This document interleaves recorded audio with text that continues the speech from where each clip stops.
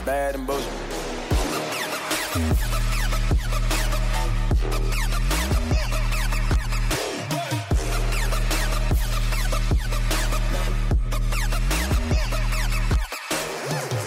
Welcome to the Bad and Bitchy podcast. I'm Erin. And I'm Erica. And Erica, guess what? What is that? We are joined by our new co-host. Oh, yes. You seem Finally. You seem so surprised given that she's sitting right next to you. I know. I wanted to keep up the pretense. And say hi. Hey, it's Amy Yay. joining you guys in the studio for the first time. Woo! Very exciting. Woo. It's a full house in here. It is. The studio is always swelteringly hot, so having an extra body is like I'm practically naked. I feel like I'm But bringing it you is down, like minus 18 outside, so I'm okay with a hot studio. Yes. So we took a week off, and I went to go visit my parents in Vancouver for my dad's birthday. So how was that? It was 72 hours in Vancouver and like 12 hours of flying. Wow. So Oh my God. do the math. Oof. Exhausting. Best daughter ever. I hope you at least got a mug with that testament on it. No, I did have to make a toast. You gave a speech. Yeah.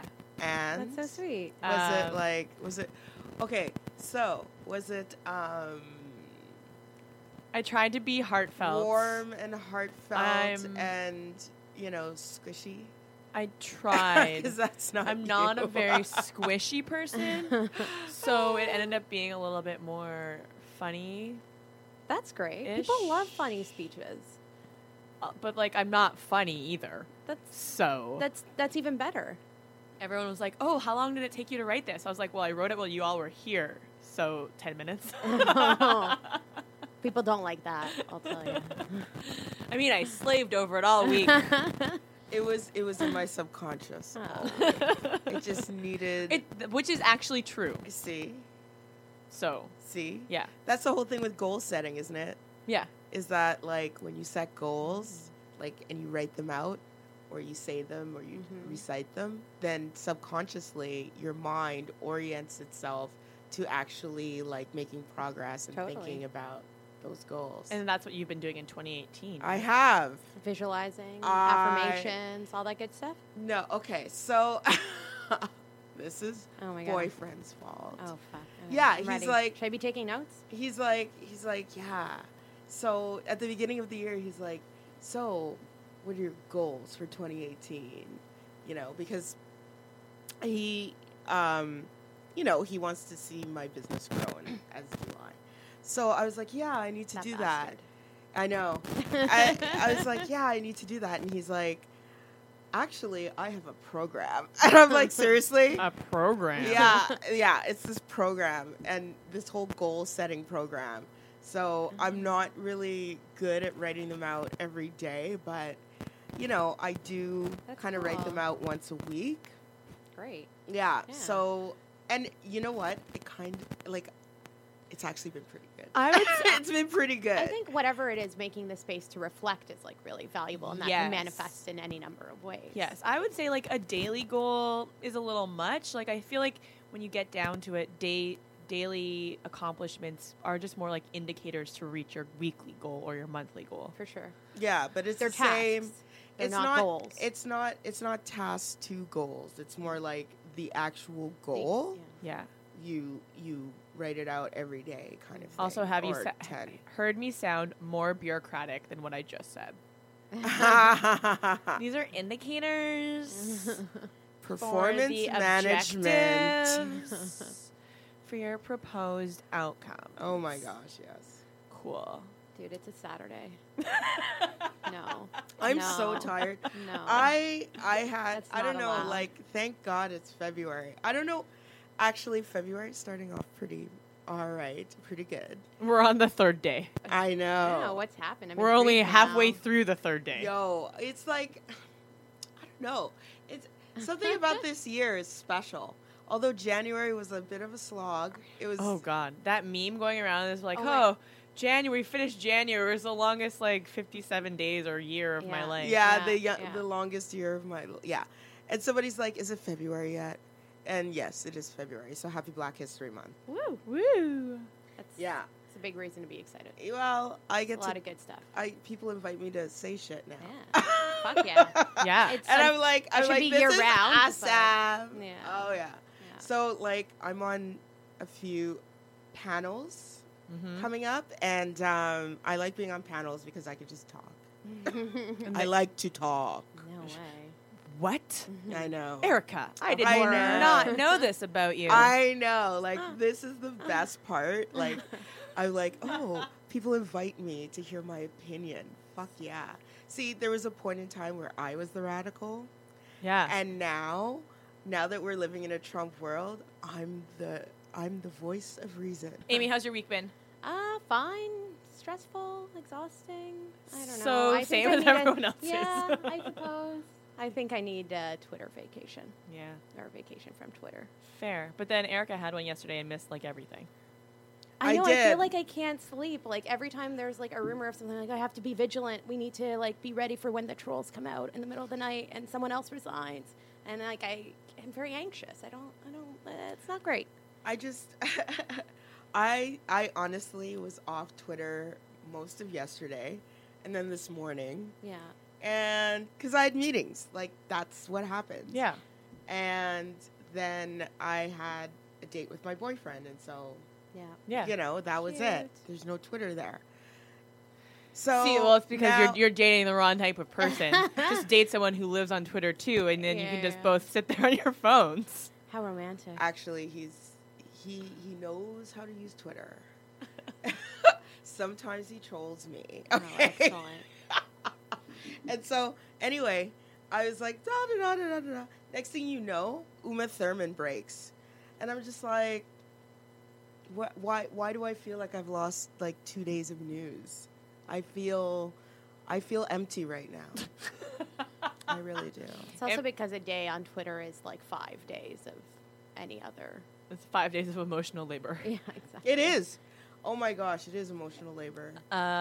So, for those listeners who aren't in Canada, last week, as we've been calling for, the Me Too movement finally hit Canada, particularly in the Ontario provincial politics sphere. So, since then, like, there's been a number of men in politics who have stepped down from their roles, resigned, retired, what have you. And, well, we'd just like to take some time to shout them out. I say we make a slideshow all of the Oscars. In memoriam. In memorial. Oh, Well, you know what? That's that how would be everyone. awesome. That's how everyone is treating this. Like, it is so sad that these people lost their political. First of all, they're all still sitting MPs, almost all of them, or sitting in some capacity. They just lost some of their leadership duties, as they should. Yes. And I don't know why. I mean, the reaction has been just so over the top with the idea that we need to preserve their political careers at all costs. And so, you know what? R.I.P. Good riddance. Whatever. Yeah, so So long, farewell. these men, Rick Dykstra, former Conservative Member of Parliament, Patrick Brown, the former Ontario Progressive Conservative leader, Jamie Bailey, the former Nova Scotia Progressive Conservative leader, Kent Hare, a Liberal minister and Member of Parliament, federally, Aaron Weir, the opposition critic for public services and procurement from the New Democratic Party, and Colin Kenny, a senator. Uh-huh. Cool. So, Cool. shall we just state the obvious and say that they're mostly progressive conservative? I have to say that I don't think that one particular party has a monopoly on sexual misconduct, harassment, assault, whatever. I don't think that it's more prevalent in one party than another, particularly. I do think, though, that the conservatives just seem to attract this element. Right. And they seem to do so because their policies and their verbiage and their structure is so devoid of distinct voices. that are not white and male. Mm. And so because they sound like an old boys club, they always sound like an old boys club. I mean, there are notable exceptions, right? Yeah. But because their rhetoric sounds like it's basically from the 1950s and 60s, they have a brand problem. Mm. And they look like they would court, and they probably do, these types of men. That's what I'm saying. Potentially. I mean, I feel my critique to that is any man is capable of committing assault and rape. And certainly the NDP allegations, which aren't fully clear yet, but there are allegations of NDP candidates who have, so in Saskatchewan, there's the NDP candidate, Adam Duke, who from the last election had raped someone who was a young NDP woman, part of the executive of the Young NDP. He was affiliated with Aaron Weir in some way, had to resign from a staff position.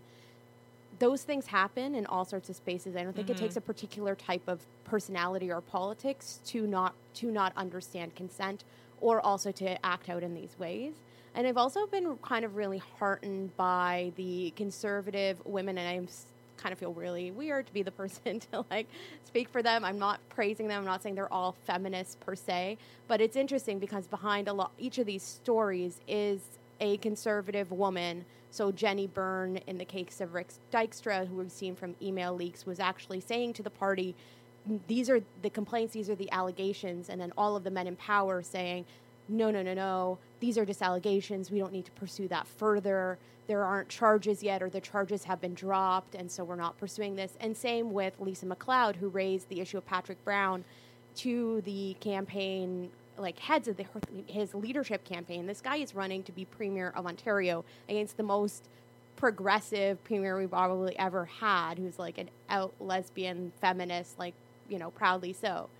Lisa MacLeod comes forward and says, actually, I've heard some shitty stories about Patrick Brown. Everyone brushes it off and says that's not really a thing, or we shouldn't be worried about it, or go ask him about it. We shouldn't be worried about it. But this is the thing. I'm not saying that at all. What I'm saying is that, when you court communications managers who are from the Rebel, and touché. Yeah, fair enough.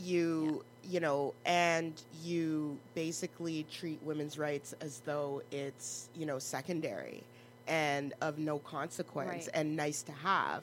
I'm saying that attracts a certain element. Right. But even in however, what I am saying too is that, as I said before, I don't think it's particular. I think the nuance of what I'm saying is that how it looks is that it looks worse when a conservative kind of family values type candidate, it looks like they look like an old boys club already. Right. No, I totally agree. My issue though is that we're sort of letting the NDP and Liberals kind of get away with using the right language when before I'm this not. No, but I guess I'm speaking beyond your comments. Yeah. The royal we are sort of ignoring the fact, for example, the staffer who complained about Senator Kenney wrote to, there was an investigation. No one wanted to come forward in the investigation. She wrote to Trudeau. Trudeau ignored her email until the story broke in the media and then refused to meet with her. My question is, how did Kent Hare, how did he get on? You're telling me that nobody knew they knew anything about this? For sure. Yet he got onto cabinet? Absolutely. Caucus? Yeah. You're that's such bullshit. Totally. I can't even. Totally. Now, on the other hand, here's what I'm saying too, is that what's bad for the Liberals is that they have they've branded themselves feminists. Mm-hmm. Yeah. And on the other hand, I don't know, I haven't heard much from the Liberal women. And that concerns me. Cabinet ministers. You're right. I really haven't. I've heard more from Michelle Rempel, who has been actually very powerful, preparing policy in response to this, from Rona Ambrose. Like you said, those conservative women, they have really taken up the cause, and they really are about action. Mm-hmm. And it's because the Liberal women are neutered. Let's be honest. There you go. And that is the point I'm coming to. Go ahead. I think they fall in line or they're out of cabinet. Like, they let the party tell them what to do, tell them what their opinions are, which are quote unquote feminist opinions, but they're not allowed their own agency, which is extremely contradictory to the whole point of being a feminist government. I think that hypocrisy is really what's singing for me right now, for sure. Yeah. How do you think about Jagmeet Singh and his response to accusations of his? I mean, it's interesting. I think certainly the third-party investigation process is what's standard in these types of situations. I like the language that he said around look, they don't have someone who came forward specifically having experienced anything from Aaron Weir. They heard from a member of caucus who says, I can't be in the same room with this guy based on what I've heard.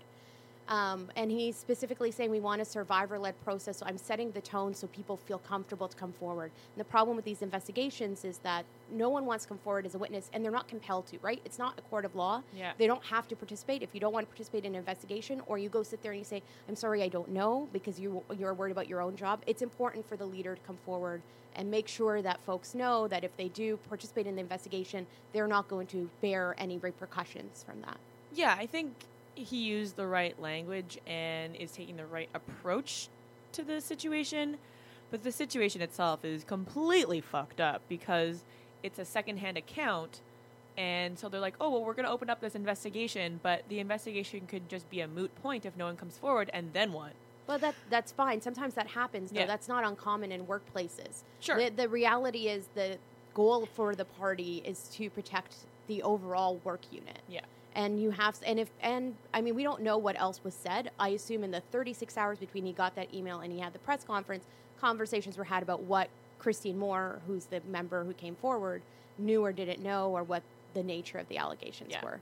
But they weren't her allegations. No, but she says she heard from female staff, and she thinks it's serious enough that Aaron Weir shouldn't be campaigning to be caucus chair or whatever. Right. Oh, okay. So I feel like that there is enough there, and if the goal for any employer, and that's sort of what this is, right, in protecting staff, is to weigh those concerns. Yeah. If the investigation says it's nothing, it's inconclusive, and that's fine, right? We have to be ready to accept that outcome. Cool. So just before we move on, I do want to give a shout out to everyone who voted in our co-host process. We really appreciate your engagement. It was super awesome. Thank you for supporting your selected candidate. And through that process, we did gain a few new patrons worthy of a shout out. So just a shout out to Nadine, Stephanie, Corey, and Catherine. Thank you for your patronage. And if anyone else is interested in becoming a patron, getting our newsletter and a bunch of other things, patreon.com/badandbitchy. So let's get into it. This week in feminism. First up, this past week, the Correctional Service of Canada announced that it would be now housing inmates based on their gender identity instead of birth gender. Correctional staff must also address transgender inmates by their preferred name and pronoun, and offenders will be allowed to shop for both men's or women's items from the Correctional Service's approved catalog, regardless of their anatomy or the gender on their identification documents. Further, the changes also emphasize the privacy and confidentiality of an inmate's gender identity, which will be shared only if relevant and only with those directly involved in a prisoner's care. These changes come after the federal government added a gender identity and expression clause to the list of prohibited grounds for discrimination in the Canadian Human Rights Act last June. Of the changes, Jennifer Metcalf, the executive director of Prisons Legal Service, said, quote, "We are overjoyed that the Correctional Service of Canada is making so many positive changes that recognize the human rights of trans people in the correctional system. These changes will improve the safety and dignity of transgender federal offenders in Canada, affecting every aspect of their daily lives." This is really cool. Fuck yeah. Like, I saw a Law and Order episode like this once. really? Yeah, it was SVU. And Sure it was.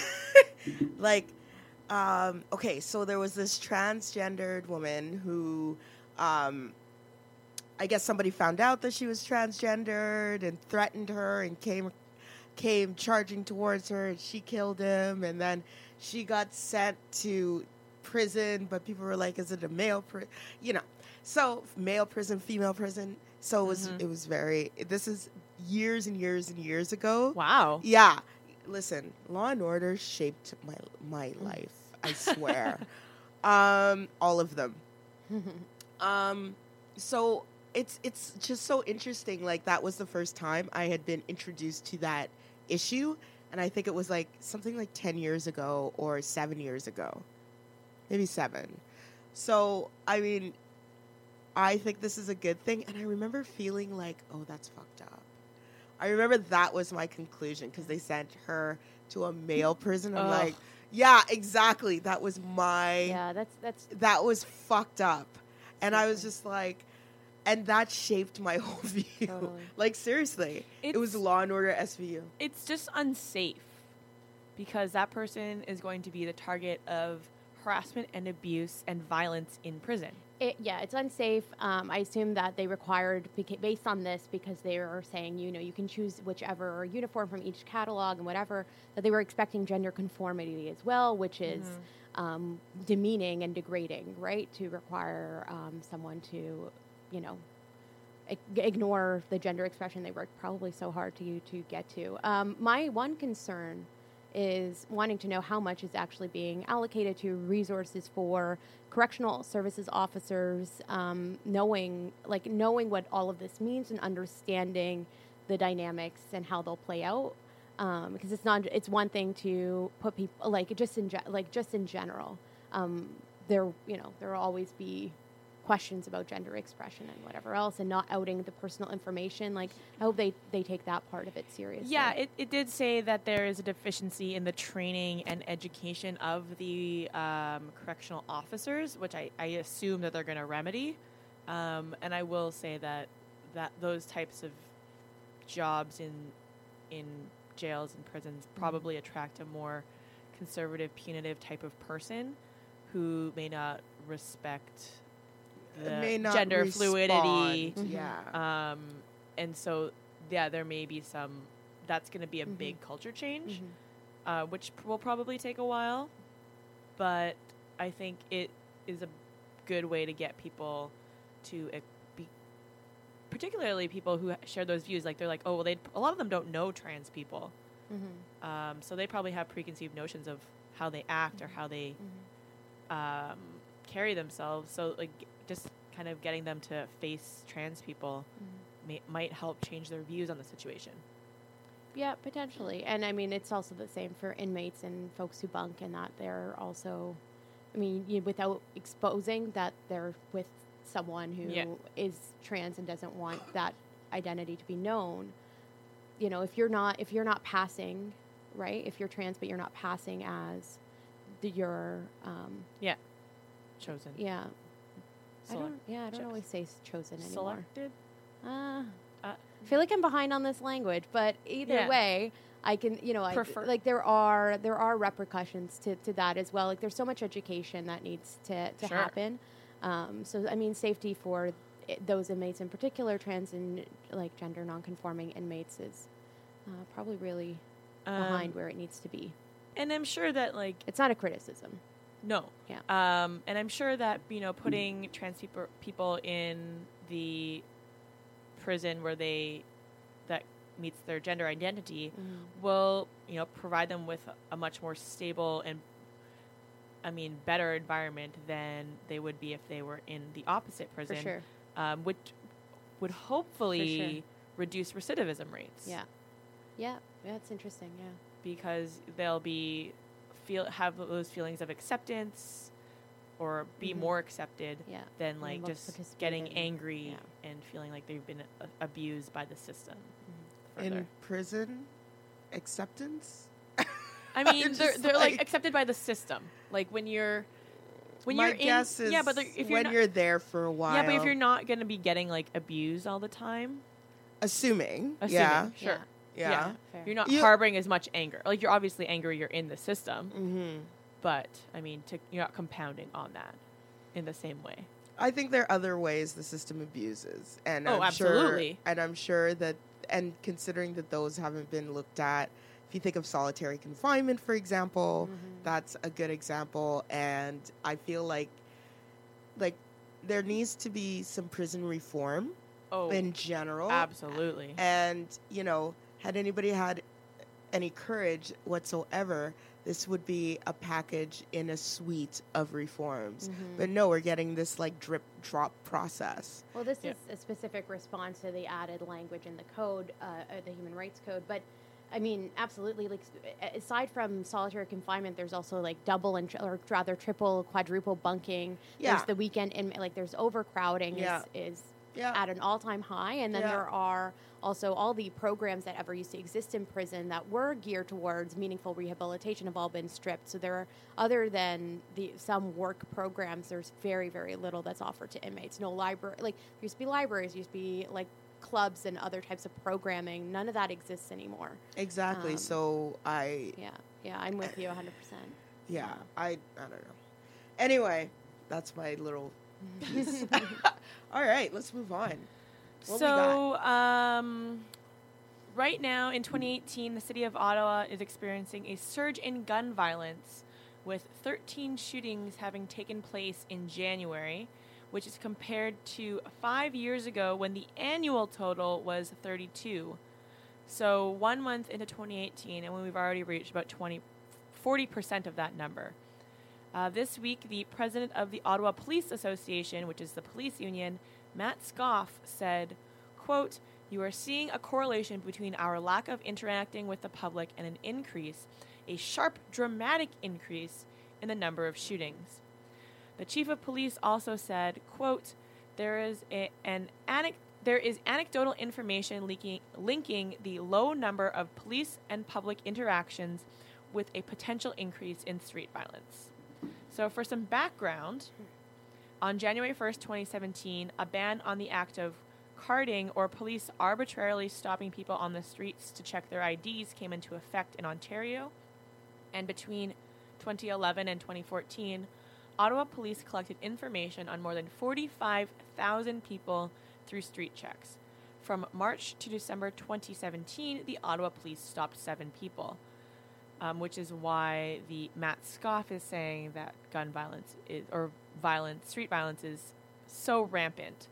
But really, the truth is, carding doesn't really work that well, at least according to leading to arrests. Valuable intelligence gathered under the carding process doesn't seem to be well accounted for.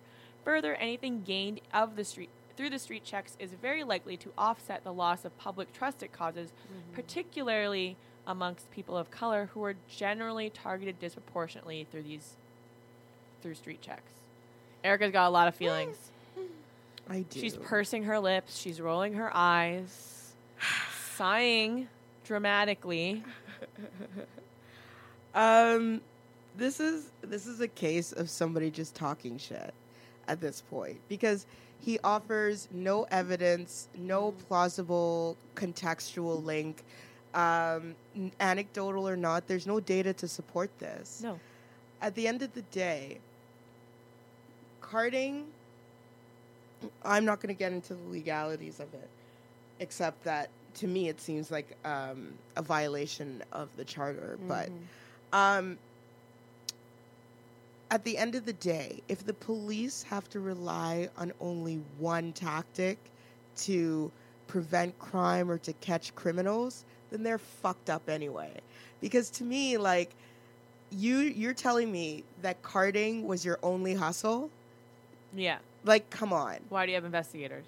Exactly. How about this? How about you go through, yes, the painstaking and slow process of actually building trust with the community.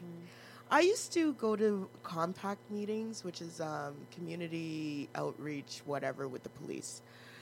And the type of assumptions that they make in terms of which neighborhoods and who does what is not supported by anything.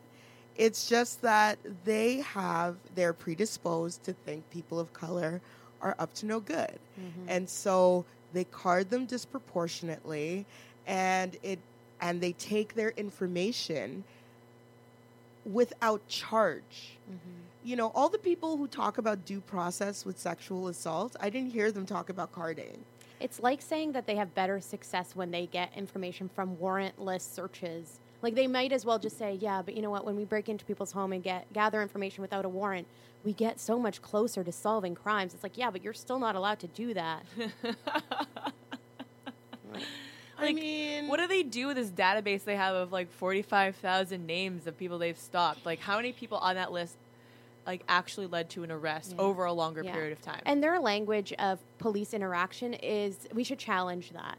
What they're talking, they're accounting, they're almost making it sound like they're doing street policing, and they're just, you know, walking through the neighborhood saying hi, bye, checking in on people. No, they're not. Which is not actually what it is. What they're doing is stopping racialized people and demanding papers, which is pretty disgusting and reminds me of like some of the most darkest period of human history. Is really what that sounds like. To gather information. That's not police interaction. It's not even police work. Yeah, like, it's lazy. It's fucking lazy. See what I told? See, like a couple of episodes ago when I talked about lazy white guys? Yeah. This is exactly what I'm talking about. They are lazy. And they're lazy because they don't want to build connections with the community. They don't want to build relationships with the community because they're all in their feelings and they don't want to be wrong about anything. But that's also like a touchy-feely thing, and police are very masculine, and it's a very like masculine job, and like why would we build relationships? Why would we take time? That's wasting time and taking away from our real job, which is catching the bad guys. Let me add, though, I think totally what you're saying, Erica. We're seeing it now as well with the Gay Village slew of serial killer murders by Bruce McArthur, which in the Toronto. Police in Toronto, which the police completely denied were happening, misled the public. And you know, again, they ignored a vulnerable community. They refused to see links. They refused to warn people. They refused to meaningfully engage or yet they want to be in your pride parade. Yeah. But and they Bitch, no. touche, yeah.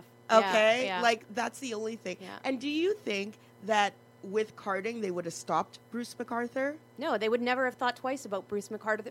Okay. Who everybody in every article, he was the most normal. He was just he was regular as fuck was literally a headline about him. So I will tell you, like I looked at the breakdown, and if for this conversation, the Ottawa police would counter with the 7 people they stopped in 2017 or between March and December.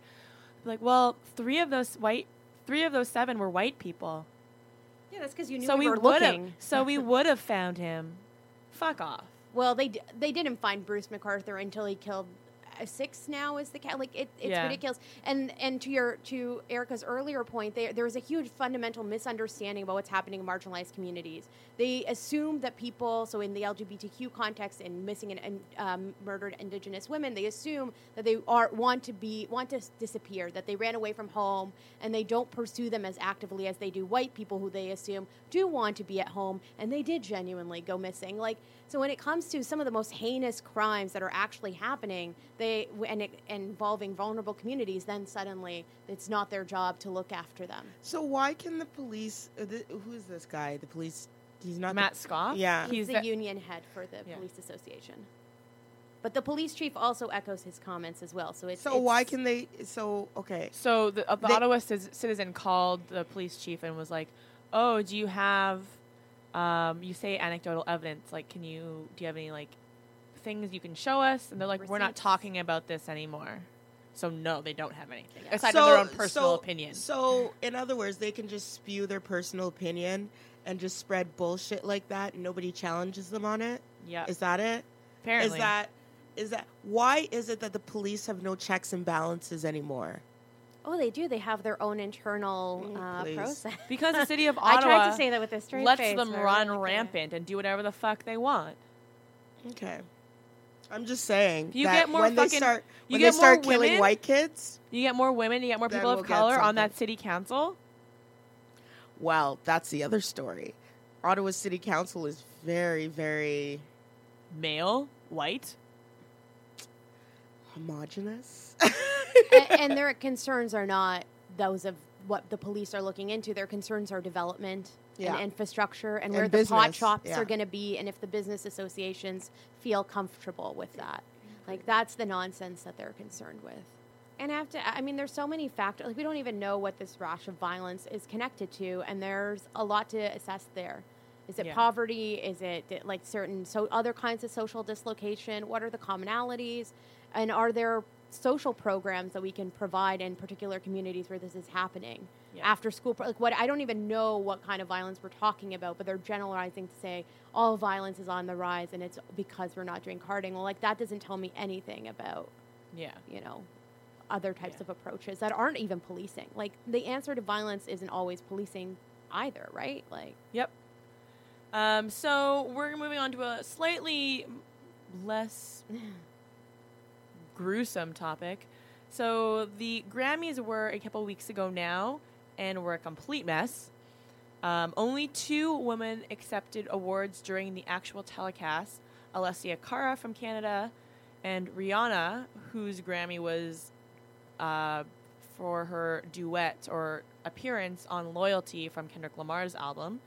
And of course, there was a backlash with the Recording Academy president, Neil Portnow, addressing criticism for his lack of females on receiving awards and performances, saying that women need to, quote, step up if they want equal representation. But as much as that was shitty and awful, we're not talking about that specific issue. What we're talking about is that Lorde was nominated for Album of the Year. She was the only woman in the category, and she was not permitted to perform at the show. But we also had Bono for, like, the millionth time, and it was just, like, every Grammys is, like, the Bono show. So in response to the comments made by Neil Portnow, Lorde took out an ad in the biggest newspaper in her home country of New Zealand and thanked readers for, quote, believing in female musicians.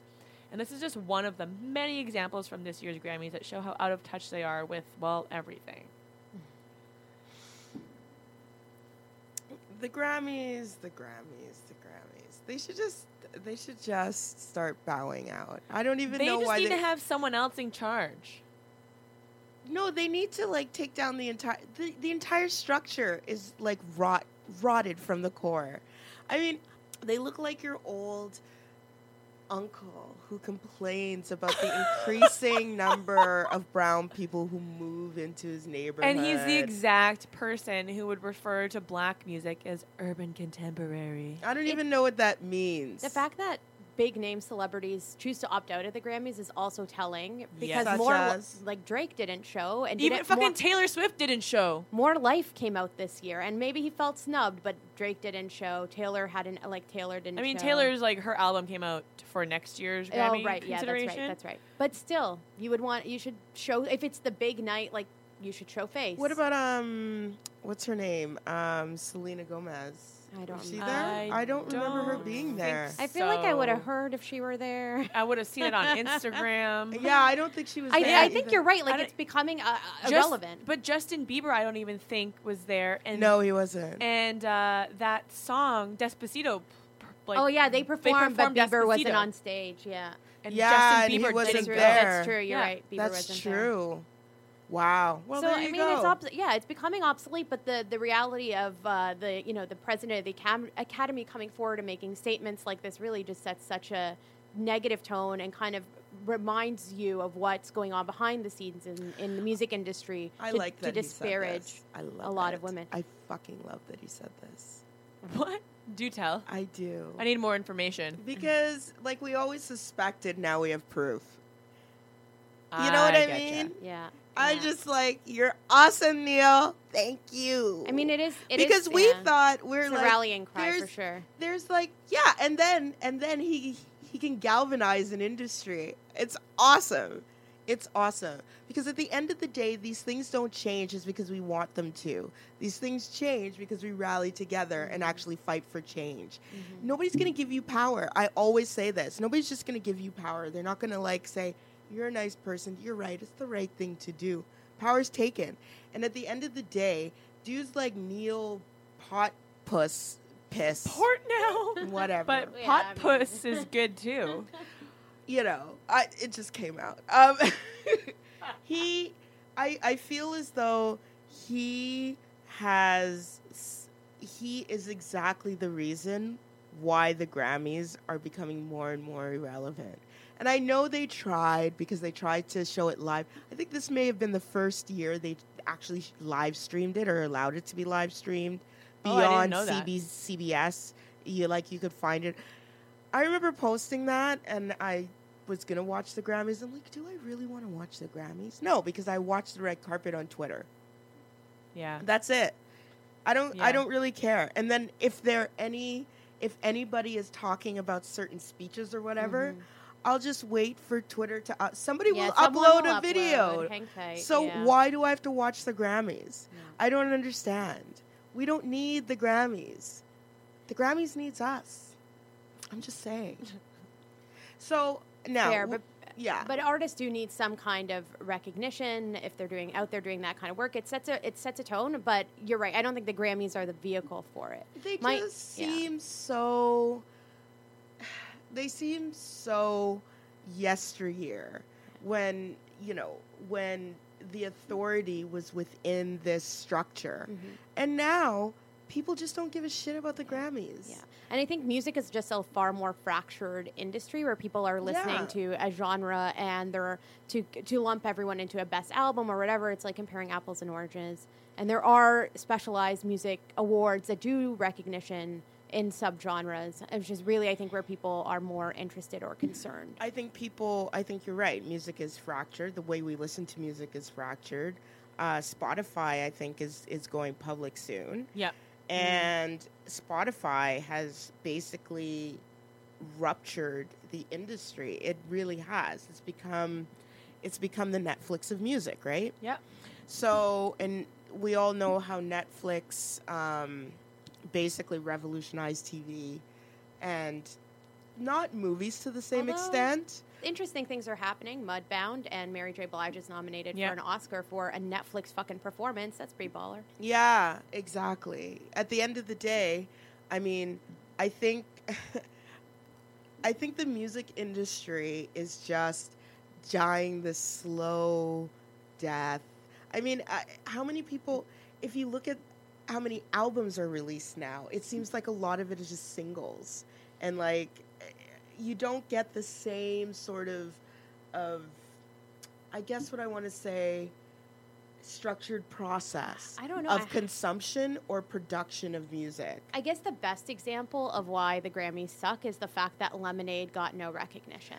Well, And Yeah. that's a huge album and conceptual project, which should have been like the story last year and got no recognition at the Grammys. yeah, I think And there are great albums that are coming out. I just don't think that the way we listen to music is album oriented, or that we are, I guess, prepared to celebrate the work that goes into creating these kind of broader projects. Well, on the other hand, it's just a bunch of, old Neil Putnow or whatever his name is. What do you expect him to Yeah. take from Lemonade? Right. Like, honestly, do you honestly think this dude barely probably knows that women exist? Well, yeah, I mean, clearly, Clearly. he's struggling with that, and I mean, yeah, much less yeah. a black woman's Yeah. experience. Yeah. How Well, and how can we expect? Sorry, how can we expect a bunch of middle-aged, baby boomer white dudes to really judge the expression of a non-white, non-male context? We can. So if you don't make that, it's like Hollywood's obsession with the Coen brothers. I'm just like, I feel shaded by this. as a fan, but- I liked some of their movies like anybody else. It's just this obsession. Yeah. And it's like Hollywood's obsession with Woody Allen. I don't understand it. And people are like, "Oh, and Diane Keaton." I don't understand it. It's like certain people are minted, and I don't see why. Yeah, and their experience is somehow both the height of creativity, it's- but also yes. but also universal enough that we can't possibly condemn. That's the much rhetoric. More, how much more can we learn about white people? Like, honestly, Absolutely. I really want to know how much more we've been through. Sometimes I forget that I'm not white. I just get really confused. I'm like, oh yeah, I speak other languages, and I've been exposed to other cultures. Like, why am I? Like, the white defaulting? experience we've got Yeah. down. We've got it down. Yeah. I think we're good with the white experience. We've done the Brokeback Mountain. We've done Ladybird. We've done Birdcage. We've done whatever, There's a lot of I mean- LGBTQ references there, which are they're white. legit. Fair enough, You but know? they're white. Yeah. At the end of the day, they too are white. Yeah. No, But fair. how Absolutely. many white Absolutely. experiences can we study? Yeah. Do Yeah. we need to? We've seen your angst. We've seen your anger. We've seen your depression. We've seen your despondence. We've seen it.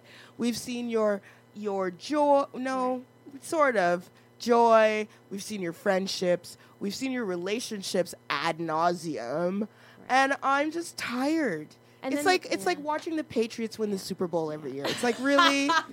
How many more times do we have to listen to Tom Brady? Well, and this is why I'm so excited for Crazy Rich Asians to come out this summer. Thank you. Ugh. Something else. Give me Ugh. something. Yes. And not at the margins, not at the fringes. Yeah. I feel like I'd hate to say it, but that's why I'm sorry. That's why the Cosby right. Show was such a fine. breakthrough. We And- all know and struggle with that. Yeah, That's true. well, Yeah. true. And I just there's not much more we can learn about you. Mhm. You know, I'm good. Yeah. I'm good. Yeah. I don't know. Anyway. White people in anthology. Are you putting together a greatest hits collection? I feel like there's so much to choose from. So, one final thing for This Week in Feminism. This week, the trial of Raymond Cormier was underway in Winnipeg. He is charged with second-degree murder in connection to Tina Fontaine, a murder and missing Aboriginal woman's death, and has pled not guilty. He was arrested in December 2015, more than a year after her body was pulled from the Red River, wrapped in a duvet cover that was weighed down by 11.5 kilograms of rocks. Tina Fontaine's story is deeply tragic. Tina was underserved, ignored, and neglected by a number of government agencies and social services, including police and child and family services, all of whom she contacted days before her death while she was still considered a missing person. This week, the court heard the audio of her 911 tape, and her voice was heard in court. Yet headlines of this widely reported case focused on a toxicology report that Tina had drugs and alcohol in her system at the time of her death. The defense is arguing that her cause of death is unknown at this time, pointing to the toxicology reports as evidence. Toxicologists also added that the amounts in her system might have registered artificially high because of the decomposition of her body and because the tests were done on chest cavity fluids instead of blood. The Assembly of Manitoba called out the Globe and Mail and other publications for the headlines as victim blaming. Quote, "It is this type of victim blaming headline that helps shape the public discourse on the bigger issue of missing and murdered Indigenous women and girls," the Assembly's Grand Chief Aaron Dumas wrote in a letter to the Globe's editor-in-chief David Walmsley. Dumas said the headline gave the impression that Tina, quote, had it coming. He then goes on and says, "The death of Tina Fontaine was the first time in this country that non-Indigenous people saw more than just, quote, another dead Indian. They saw a child that had been horrendously murdered and discarded without a thought for what her life was like and may become. The Globe and Mail's headline serves to erase these memories from the public collective and replace them with the thought that she is just like the rest of them, another dead Indian." So this really outraged me. I remember seeing the Globe headline before the commentary and thinking like, ooh, and then I was like, wait, what did I know about this case? Like genuinely the reaction he's saying was exactly my thought process as I saw that come in. I was like, wait, did I misunderstand what the story was? I went back and read it, and nothing in the article, nothing about the evidence as it came forward had anything, like had really pointed one way or the other. This is just the defense's theory of the case that there was some other, that we don't know the precise cause of death. But we do know, but ignoring all the other evidence that she was actually with Cormier, with this man up until her death. He had, taken her away from her foster care. She had tried to contact police. As it said, they listened to her actual voice on a 911 call. And that ought to have been the headline, that she had reached out. She had sought services. And in the context of the missing and murdered Indigenous women, movement, the investigation that's ongoing by the federal government, you would think that the headlines in the media would be far more attuned to those, not just sensitivities, but an actual obligation they have to properly educate people. So just to clarify, the headline read, Tina Fontaine had drugs, alcohol in system when she was killed, as a quote from the toxicologist. Yeah. But and I think the issue is that's a pull quote. There was a week's worth of evidence last week. The toxicology report, one of many other things that happened in court, including hearing from friends of the accused, people in his life, people who had interacted with her, from the detectives who investigated her murder, from the people who found her body that was weighted down by 12 kilograms of rocks. It's irrelevant that she had drugs in her body or how she was drugged right before she was killed. The point is she was killed and we're having a trial about it. The whole 12 kilograms of rocks thing, it's pretty damning. It pretty much points. Could you imagine wrapping yourself in a duvet cover, weighing down that duvet cover with 12 kilograms of rocks, and then throwing yourself in the Red River? Yeah, I'm not sure what the theory that they're trying to build, and it could just be that she died unrelated to an act, and they're trying to say, maybe it's some other classification of murder, but regardless, but that's not. He still tried to cover it up. But that's not the headline. Then the headline should read, defense trying to push this theory. It shouldn't read, she had drugs in her body, period. And now the name that's out there is Tina Fontaine. We should really, which is fine. We should, when we talk about the person who's murdered, we should speak in a different set of terms. The issue is there's a man on trial while there is an, epidemic of, women being murdered. Well, not really. I mean, it's been decades of missing and murdered Indigenous women in this country. And complete inaction by all authorities. And inaction, the headline is she was missing, and she called police, and she called Children and Family Services, and no one did shit for her. That's the headline. To me, that's the most shocking thing. Or that this guy was under their radar, and police knew about. He was a known person, and still they didn't.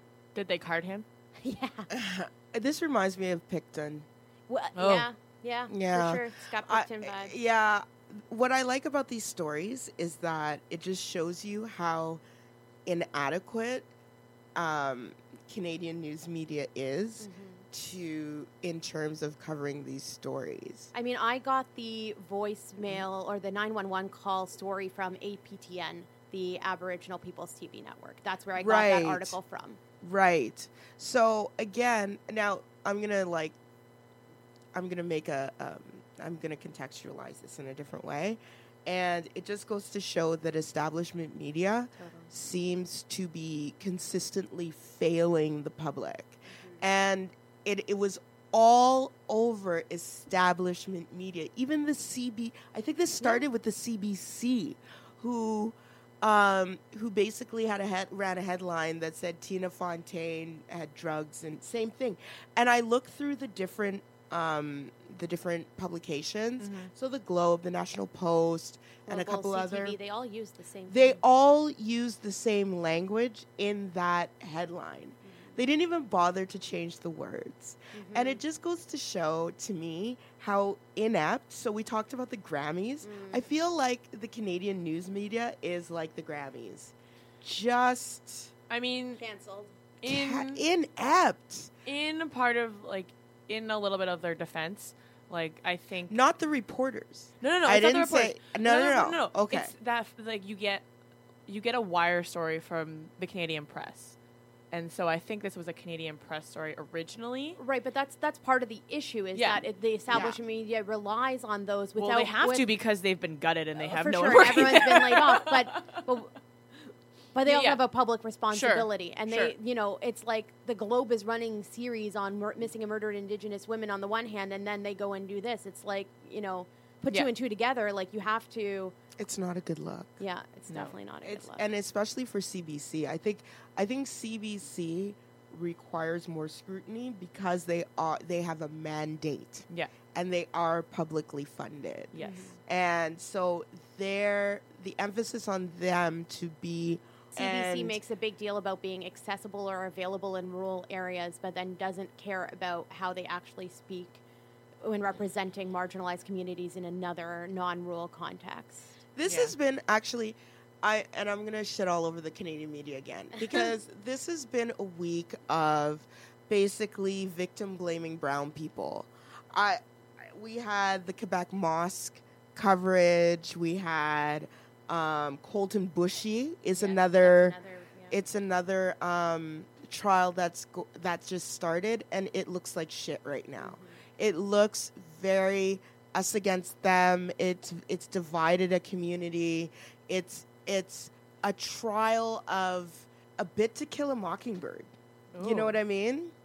And so I find that trial too is going to be an expose on Canada, race, how we treat the Indigenous. It's going to be another sort of watershed trial because of our relationship with our Indigenous people, which is shit. And I think that if any Canadian media outlet wanted to provide value and actually earn the clicks that they want, then they will look at it as such and frame it as such. But who would write that? You can't just have anybody write that. And as we know, newsrooms are very white and they're very male. And so they don't have the personnel because they choose not to. It's interesting because CBC does have CBC Aboriginal, I think it's called, like as a section. Then and I they don't know should who's let staffed them there, but they should lead. let them lead. Totally, Then they 100%. should let them lead this, reporting. I think I don't want to talk out of turn, but there's a story in Thunder Bay.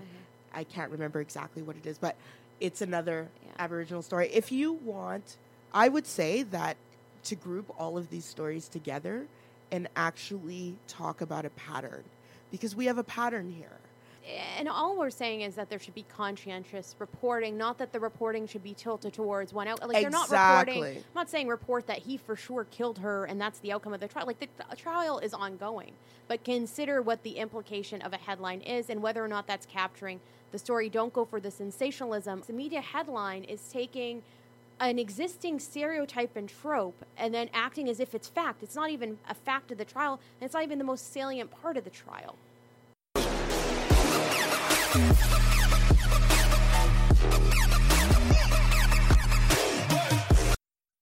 And now it's time for Rent and Receipts, and this is where we each bring a story or news item to share with the others and enlighten each other. Erica, what's up? So, as we know, I believe it was it Thursday? Thursday was February 1st and the beginning of Black History Month. So on Tuesday, the federal government held a news conference to announce it would be officially recognizing the decade for people of African descent. The UN initiative, which runs from 2015 to 2024, aims to recognize, promote, and protect the achievements and freedoms of people of African descent. PM Justin Trudeau said embracing it in Canada will help address, quote, the very real and unique challenges that Black Canadians face, unquote. After the announcement, Trudeau, joined by Black MPs as well as members of the Federation of Black Canadians and the Federal Black Caucus, took questions from reporters. However, none seemed to be directly related to the initiative or the experiences of Black people. In fact, none of the questions, not one of them, mentioned black people at all. The questions instead were about the recent wave of sexual harassment allegations in Canadian politics, including whether the Me Too movement has led PM Trudeau to reflect on his own past behavior.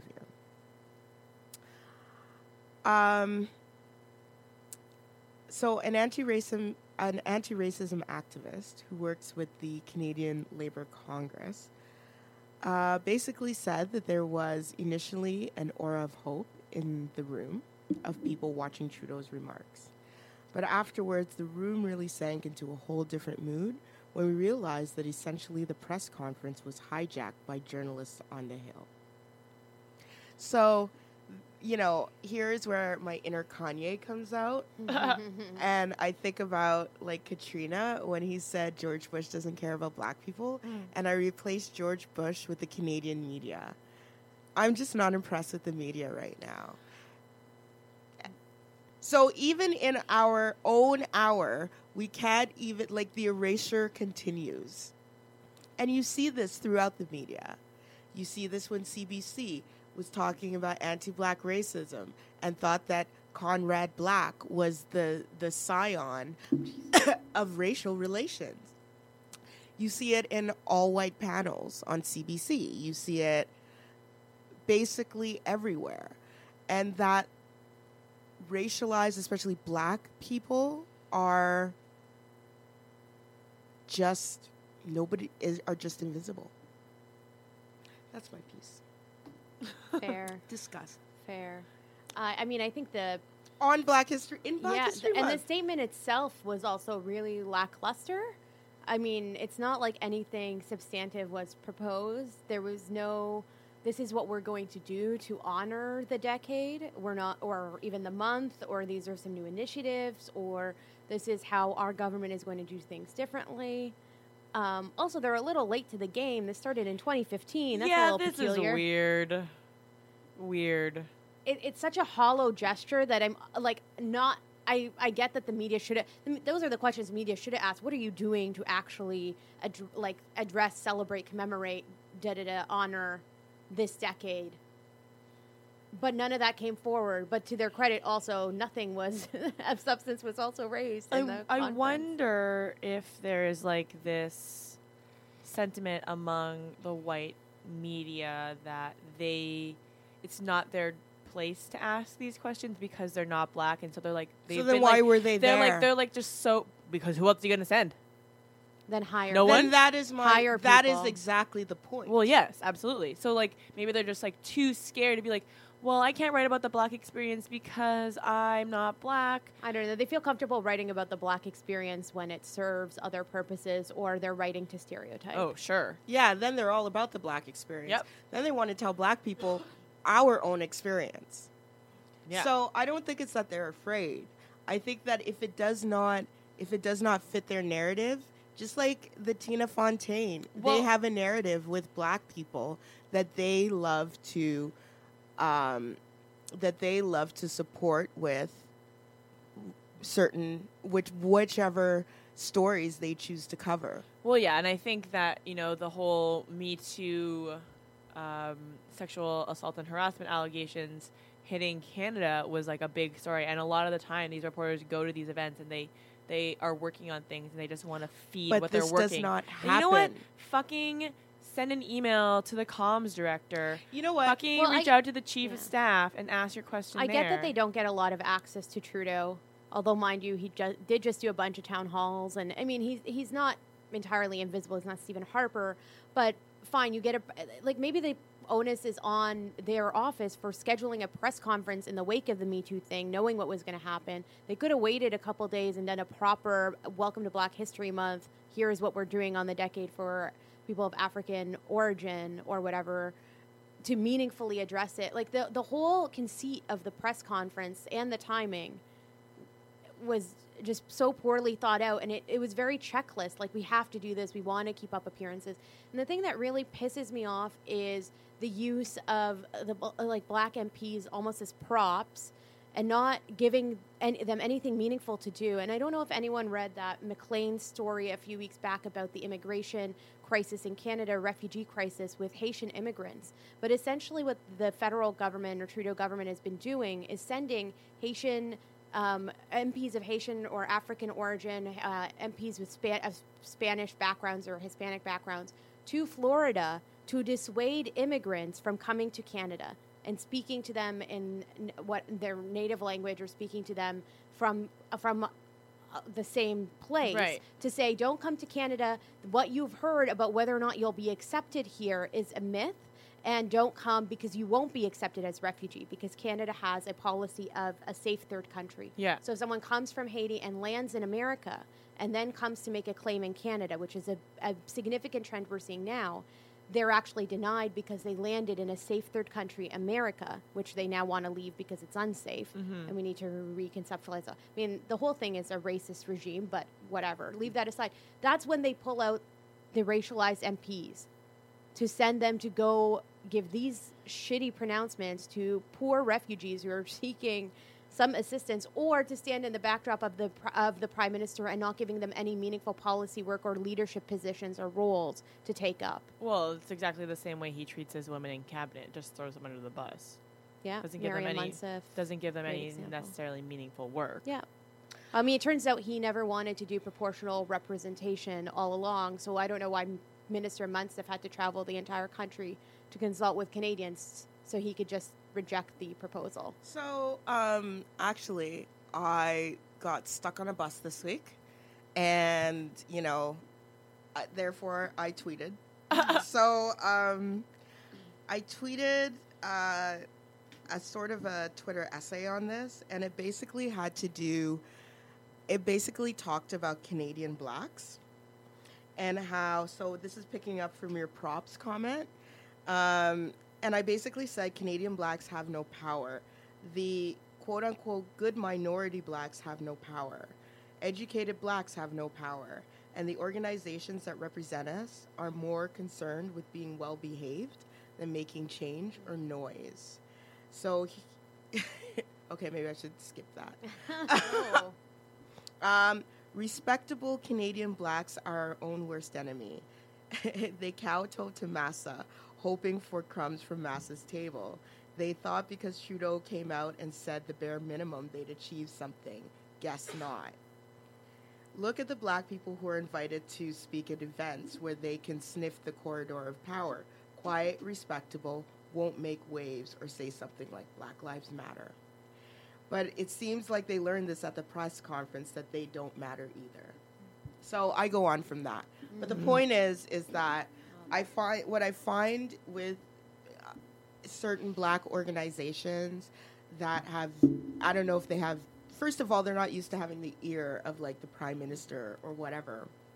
But even if they do, what tends to happen is that, I'm sorry, but they use themselves as props too. And to be seen with the prime minister with this big announcement. And I'm like, look at that. You don't matter either. I mean, it's tough. I don't know tactically for people who buy into partisan politics and elected office how much there is room to be a disruptive force. And some people do it better than others, find a way to find that balance. But I think it's that, I think what I am saying is that we seem to get the bare minimum and we seem to, I'm sorry, sometimes pimp ourselves out. And I didn't like how I looked at the announcement, and I didn't like how you had some of the most notable black people essentially silent and smiling and being used as props. You're right. I mean, there's even talk about the Minister of Immigration, how he doesn't do anything. If you look at the case of, I think it's Abdi, I can't remember his name now. Yes, the the young one in Nova Toronto. Scotian, Yes, the was young one- caught up in foster care system. and Exactly. didn't have papers as being deported. I want to say Ibra. Anyway, when asked about that, The Minister of Immigration cited, privacy, we can't talk about that, and has done nothing. So I do think, so this goes back to what Aaron was saying, which is Trudeau uses women and people of color as props to make him look a certain way, to build his brand. And not only to build his brand, I think he builds his brand on the backs of women and people of color. And I feel like what has happened is that those like marginalized groups that he builds his brand on have been willing participants to be the prop. And that bothers me. Yeah. They're complicit in it. They are complicit in their own window dressing and their own tokenism, and that bothers me. I think that's what I'm getting to. Yeah. But that, I mean, and that's a historic thing. Yeah, it's very historic. True in immigration communities, you want to be seen as the good immigrant and not, and then not raising hell about these other folks and trying to preserve your status, your hard-earned status in the respected class by advocating for people who have otherwise been in the margins. Exactly. So I'll go next. One thing I don't think we as in like society talks about enough because it's not salacious, it's not sexy, and most people don't take the time to really get into the subject matter, is the persistent attacks by the Trump administration on poor people. So from allowing states to introduce work requirements for Medicaid to work requirements for food stamps, it's just getting out of control. So this time it's public housing. A draft budget item was leaked, and the administration may introduce minimum work requirements for some recipients of housing aid, and while at the same time raising rents for others, thus bringing in a new conservative ethos to federal assistance. Except when you make it more expensive to people to live, that's not fucking assistance. But sure. Will Fisher, a senior policy analyst for the Center on Budget and Policy Priorities, says, quote, "It's framed as a rent reform proposal, but this isn't really about reform when you look at the specific proposals. It isn't clear that there is any policy rationale behind this. If you work, they raise your rent. If you don't work, they raise your rent. If you're elderly, they raise your rent." So basically, the changes would allow public housing agencies to introduce minimum employment requirements for eligible families. But in order to qualify for public housing or maintain their residence, beneficiaries may be asked to demonstrate proof of employment. Such requirements can pose substantial burdens on low-income households, with some adults may needing to care for children or disabled relatives, other adults simply just not being able to find jobs, with others still, and losing their houses won't make this search for a new job easier because you don't have a stable place to look, you don't have a stable place for people to send information. Plus, minimum work requirements may also be hard to meet even for those with jobs because of shift work. So if you work retail, if you work at a coffee shop, you just might not get the required minimum hours to qualify for these programs. It's so fucked up, and I'm so tired of conservatives who have quote-unquote family values introducing policies and changing policies that don't live up to those standards. Like, you want to have a work requirement for food stamps. I think it's more important that people just get fed so they don't die. That's kind of a thing. Healthcare, important. Daycare, important to support the familial structure to lift people out of poverty. But no, instead we're going to let the free market take care of everyone. Or charities and churches, which is what these people often will answer to that these folks can be fed through food banks, shelters, the church, like attending at a church or receiving charity. Yeah. Which, I mean, it's just never going to be as effective. It's very volatile, and I don't know. Sometimes I just want to shake these people and say, like, it's the Christian thing to do. Just like on your own terms, as you're saying, like family values, like the religious right is the hypocrisy is just like rampant in these policies, and it's like speaking on your own terms, you're not anywhere near where you need to be. Yeah, like living those values. And to what end? To save how much in public funds. Well, the thing is, they have to do this. They have to raise these the cost of these programs because they just gave a $1.5 trillion tax cut to the wealthy. Yeah.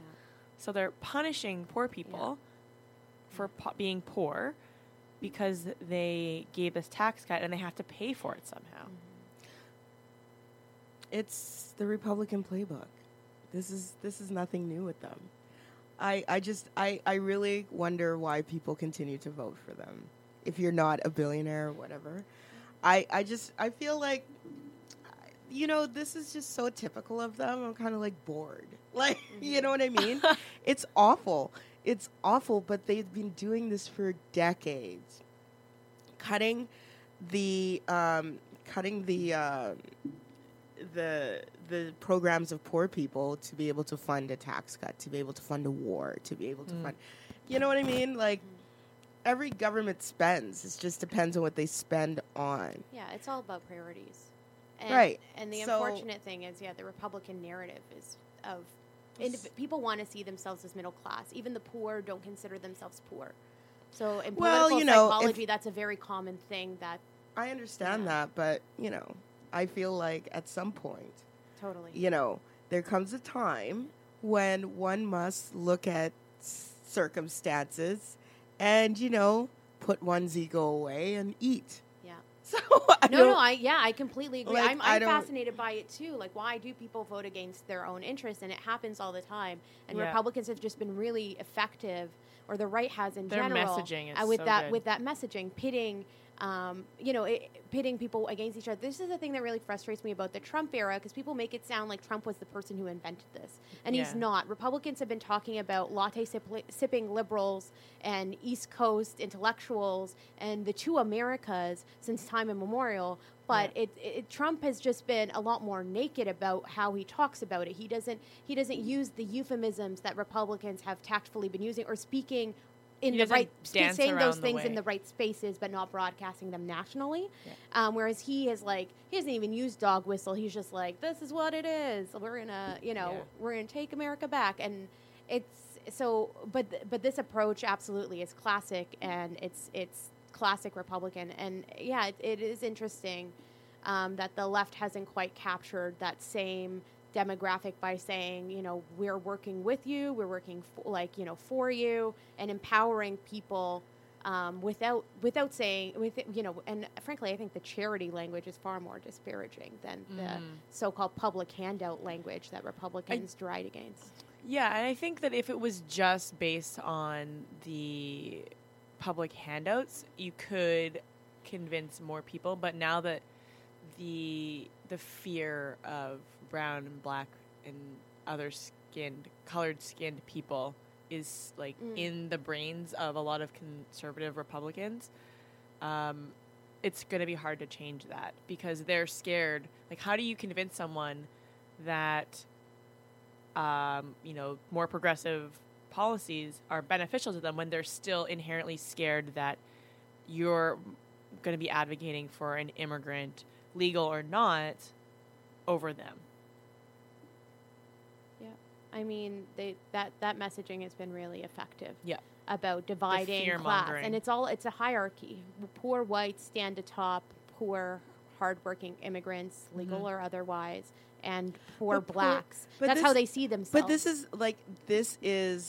this is the Republican Party since the 1960s. Yeah, of course. Yeah. And so, what the Republicans give poor white people is value in just being white. Mm-hmm. You're born white. You have a certain level of value above your black neighbor, above your Hispanic neighbor or Latino. I'm not sure what but they pledge not in direct ways to uphold whiteness. And that's what Kentucky, because if you're born in Kentucky or in the Appalachians, what really do you have? You have no teeth, but you have your white skin. Just saying. So that you can feel better about, why do you think average looking pudgy white guys think that they're somebody? Give me a break. Amy. All right.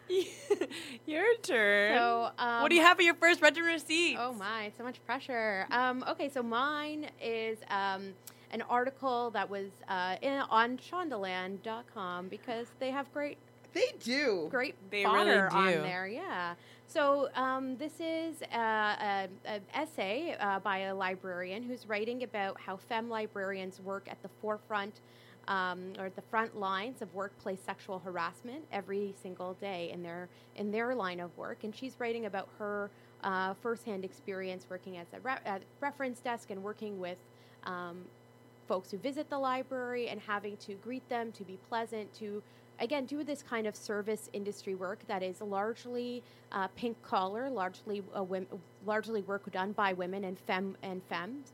Femme identifying individuals, and she has a couple anecdotes. The patron who comes and sits at the library all day gawking at her.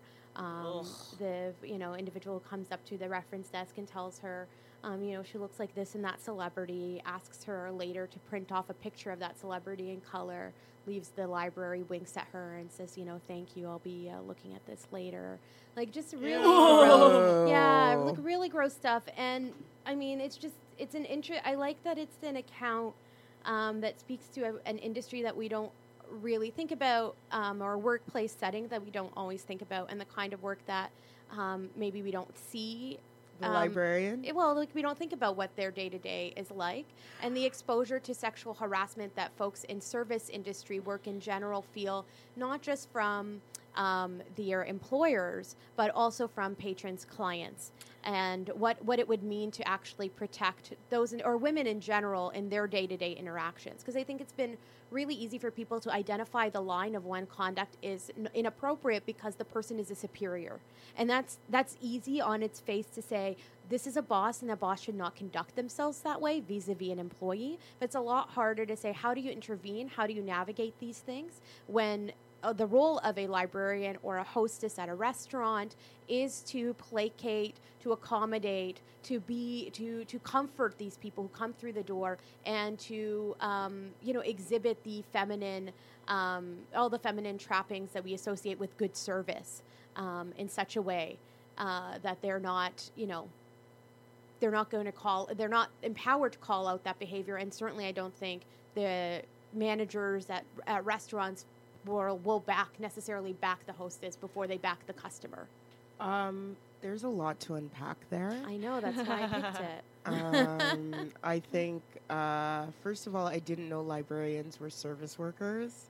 They're frontline service workers. Yeah, I think they have, like you can study library science, for right? Sure, for sure. So I'm not sure, and it depends on what kind of, I think of them more as researchers. But it depends on so if you're working a reference desk and your job is just to greet people, I can understand if you're like a that, checkout librarian, but they wear different hats for sure. You're still serving people. But you're not a service worker. Right. It's not service industry, but you are doing a frontline service. So I guess the language wasn't precise, but no, it's not. It's not. It's less the language and more what we're trying to express. And I think that, I don't think, or maybe I'm just old. I don't know, but I think of librarians as that's fine.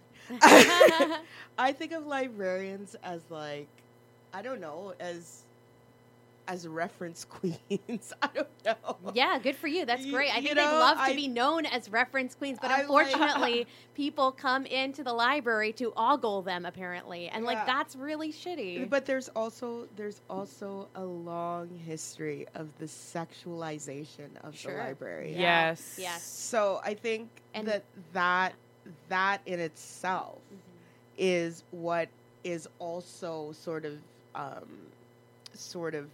fueling this. For sure. Yeah. And, especially with the consumption of porn these days, one would think that most dudes who go into the library have seen some type of librarian porn and are associating it with, but then again, that just emphasizes the idea of women as props, of sexual props for men. and just everyday women being those sexual Exactly. props. It's not as though it's like you're watching a movie. Like, why can't men contextualize? That's my question. Yeah. Why? No, Why is it it's that the every sense of woman they entitlement meet? that they can walk into the library and do this with impunity, or I have a feeling this happens in many female so another sort of service, but not really a service industry where you're dealing with the members of the public would be like nursing. That's a largely femme area of work, or mostly women who do that work, and I'm sure that they are exposed to a lot of sexual harassment. Because of our associations with what nurses are like, but also because they're just women doing this predominantly caring line of work. They have to be attentive. They have to. There's a level of politeness that's required. We think of women's work as work in servitude anyway. Yeah, which is so fucked up. So that's, and men feel entitled to it. And servitude means a power imbalance. For sure, that's a good point. It's just it assumes a power imbalance. So I think too that's part of the problem, is that, well, besides men being like trash, but I mean, obviously, I think that the way we have sort of contextualized certain work and the sexual component that we've added to librarians, I don't know what it is. I don't even know where that came from, to be honest. I'm like, really? I think it's important, too, to keep in mind that employers are reconceptualizing sexual harassment and policies also gear them towards clients and not just staff and superiors, but also this public interaction. And how are we going to protect our workers from that exposure when they're at work, which is a real health and safety concern. Yeah, and it's probably more prevalent and more noticeable in industry, like the hospitality industry. Yeah, totally. Because you've got clientele who are drinking, depending on whether it's a restaurant or a club, there could be drugs, and that is a situation where it is ripe for assault and harassment. I think it's more than that. I think it has to do with that service mentality. Oh, absolutely. And I think a lot of it is that men who pay think that they're entitled to something. And men who pay for bottle service think that they're entitled to more than just the bottle. That the service part includes touching and a woman being subservient to them. Yeah. And I think that's why the service industry is especially rife with that kind of behavior from patrons. Mm-hmm. I'm not even talking about within the industry. Yeah, I'm talking about from patrons. Oh, for sure. Yeah. If you're going to spend $200 on a bottle, men think that they're entitled to the person who brings the bottle to. Yep. Because they paid. Yep. Like, no.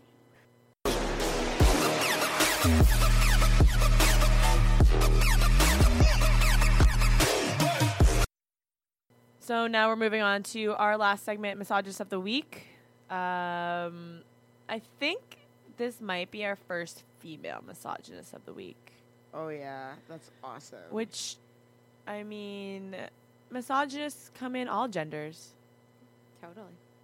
So, our misogynist of the week is White House Press Secretary Sarah Huckabee Sanders, who, following the State of the Union, appeared on CNN to discuss the speech, and she said that she thinks Nancy Pelosi, the minority House leader, needs to smile more often, and that the country would be better for it. Ew. Okay, also, anytime I picture Nancy Pelosi, I only picture her smiling and surrounded by like 70 grandchildren, but definitely smiling. Yes. She then continued and said, she seems to kind of embody the bitterness that belongs in the Democrat Party right now. Bitch, shut the fuck up. Bitter and proud, I say. Erica's just like, I don't know where to go. There's so many ways to take this. I can now talk about her fucking face. Okay, this is awesome because I feel like she opened the door to this. I will say I did a quick Google search, Google Images, and I was like, Nancy Pelosi. And then I screen capped that. Sarah Huckabee Sanders, screen capped it. Fucking Sarah Huckabee Sanders was the one with the more, like, frowny, like, disgusted faces she scowls all than Nancy through the whole Pelosi. thing, yeah. Like, there weren't many of Nancy Pelosi, though, because there was also, like, a lot of, like, caricatures and, like, memes made of her, which is rude. Rude. But yeah, Sarah Huckabee Sanders was the one that had more of the non-smiling ones. Sarah Huckabee Sanders looks and sounds like a horse's ass. And that's just, at the end of the day, this is one of the ugliest women I've ever seen in my life. And I feel like... I'm not here for this, by the way. I feel like... I say she's ugly both inside and out. Because you're right, she scowls all the time. She's bitter. She's angry. She's, you know, she lies. And I feel like that ugliness inside just comes out on her face. Look, I don't care if people scowl. You should scowl. We should all be angry. It's a shitty time. The world is trash.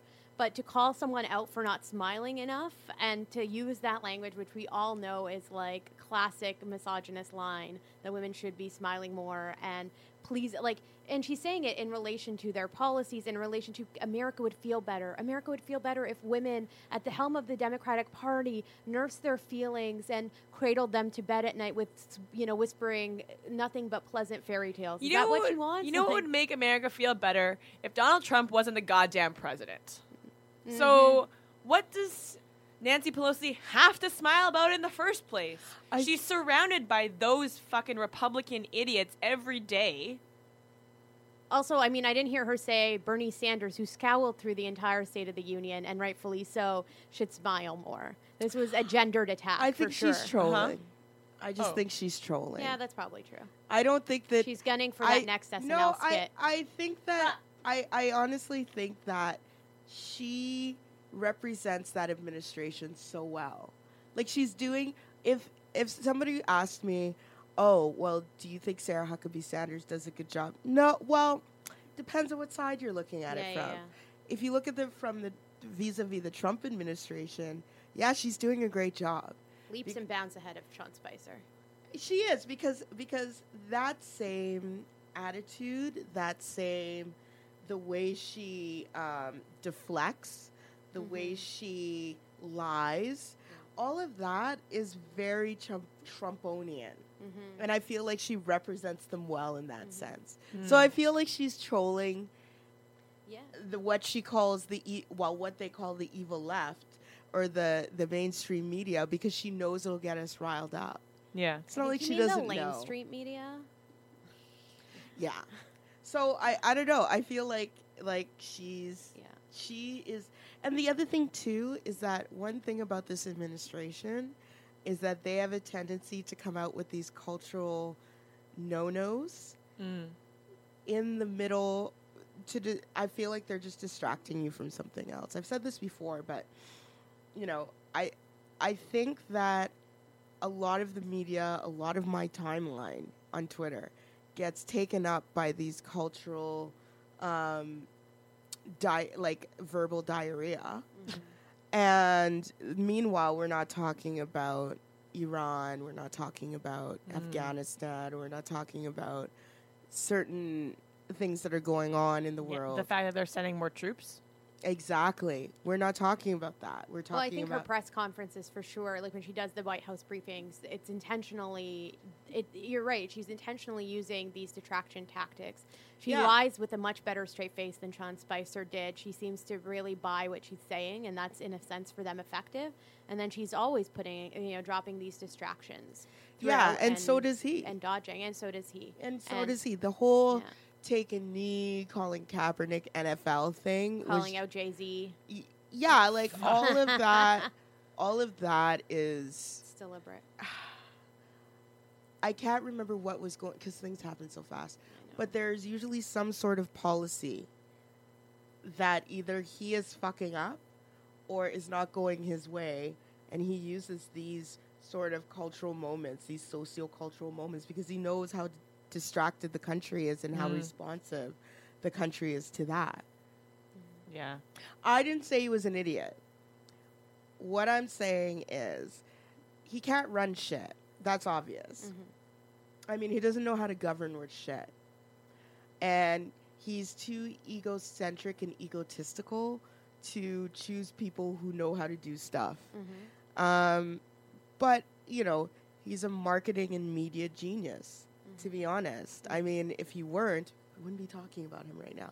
He would have lost. Mm-hmm. I think in bringing up Sarah Huckabee Sanders, it's important to remember that not liking a woman and thinking and disagreeing with her doesn't mean that you can't still be a feminist, and that women also can't be misogynist and uphold patriarchy. Yeah, I'm really glad you're calling out internalized misogyny, or active, and in some cases, active misogyny as well. Yeah. I think that Because like if you look at like Christy Blatchford is a good example of Yes. that, right? Yeah, There's a and, like, lot of internalized misogyny. Yeah, there. and like Sarah Huckabee Sanders, fucking Tommy Lauren, they're always saying, well, you're picking on women, so how can you be a feminist on the left? Well, that's not the same thing. But this is the thing, like, I think one of the problems is that people have a hard time to really defining what feminism is and what the requirements are. And I know people don't want to police other people's feminism, and I'm like, see, that's how Taylor Swift takes that shit and uses it as a brand. This idea that all you need to believe is for the equality of men and women is just such, it's just such bullshit because it's not even nuanced. Yeah, feminism's a lot more than. It's a lot more than that. Celebrating all women. I hear these old ashy, you know, like hardback, like second wave feminists talk about how it just sounds so bad that a woman's life just sounds so bad. Why should we give that impression to our daughters? And I'm like, you must be rich and white, okay? Because only you would say something like that. We have learned that there are other people besides the Betty Friedan's of the world. We understand that feminism can be applied to those different areas or those different people. I think that especially second wave baby boomer and Gen X feminists have problems with understanding the intersections of class and race, class and gender, whatever intersections there are. And the third wave, true feminists, when I say true feminists, I don't mean Becky's, I mean true feminists, really understand, really have taken feminism and evolved, they've evolved into a more broader, nuanced, and at the same time specific view of feminism that these old ashy broads don't understand.